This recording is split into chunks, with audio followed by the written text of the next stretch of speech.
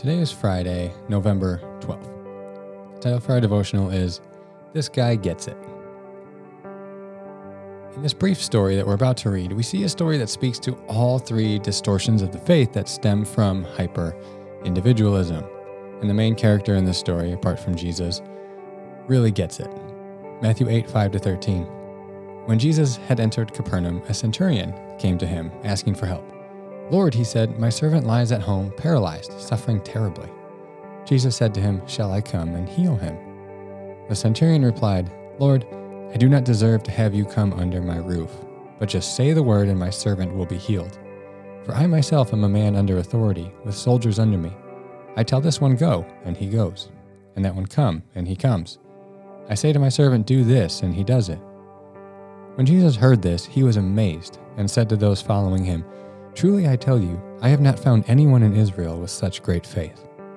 I say to you that many will come from the east and the west, and will take their places at the feast with Abraham, Isaac, and Jacob in the kingdom of heaven. But the subjects of the kingdom will be thrown outside, into the darkness, where there will be weeping and gnashing of teeth. Then Jesus said to the centurion, Go, let it be done just as you believed it would. And his servant was healed at that moment. As we look at our three distortions of the Christian faith produced by individualism that we're discussing this week, let's see how this guy got it and avoided those distortions. First one, the gospel had been reduced to personal salvation.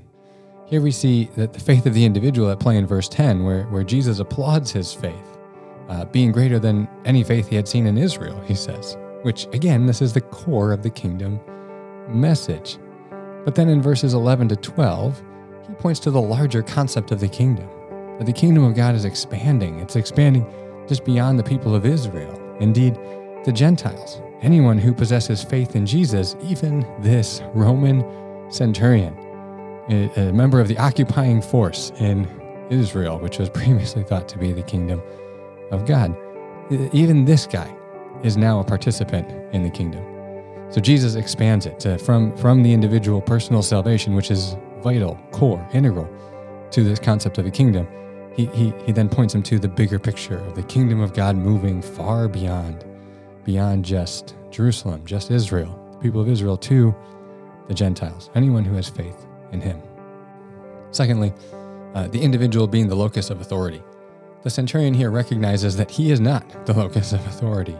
Indeed, he has authority, but he is also, quote, one under authority, as he says in verse 9, from, that is, higher-ranking military officials.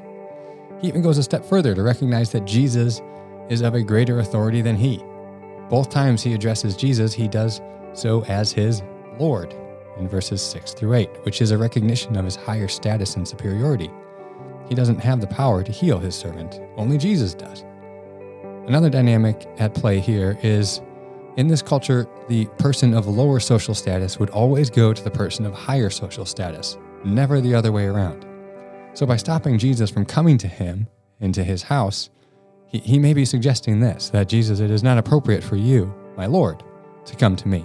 Instead, I must come to you. Thirdly, churches being a place of self-actualization rather than of spiritual formation. Remember, this is getting at the consumeristic idea. Note the humility of this centurion. Luke's account of this event notes that he had built a synagogue for the Jews in Capernaum, which he certainly didn't have to do.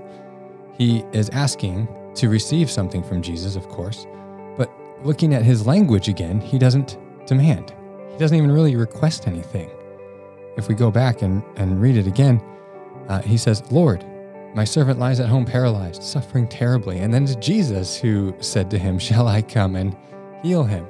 And the centurion, in his reply, he says, Lord, I don't deserve to even have you come under my roof, but just say the word and my servant will be healed. And then he goes into describing how he's a man under authority as well, and how he confesses Jesus has that authority. He's also incredibly accommodating to Jesus. Remember in verse 8 when he suggests that Jesus doesn't need to come into his house.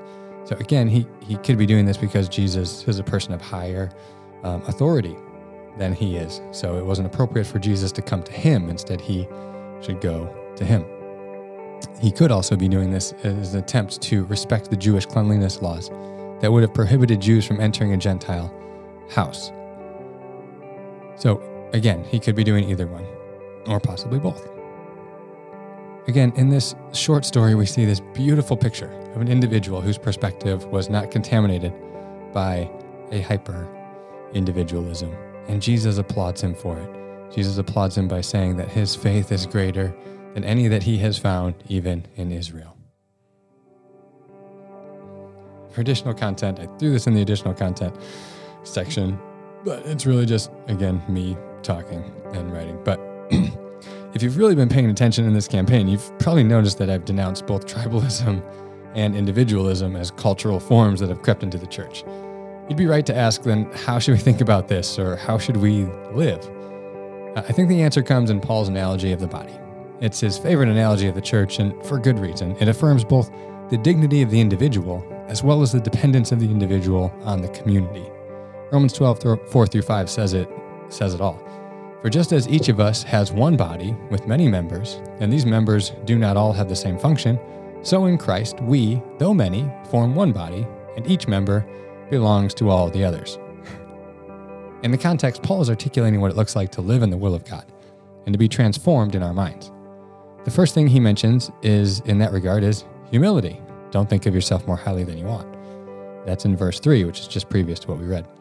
If we were to keep reading on after what we read, the next few verses he launches into how each individual has gifts given by God to be used for the edification of the body. In brief, then, we see this beautiful picture of how we can maintain an individual identity by recognizing who we are to God and how he has gifted us uniquely to serve. But that service is not to be done in isolation or for our own benefit.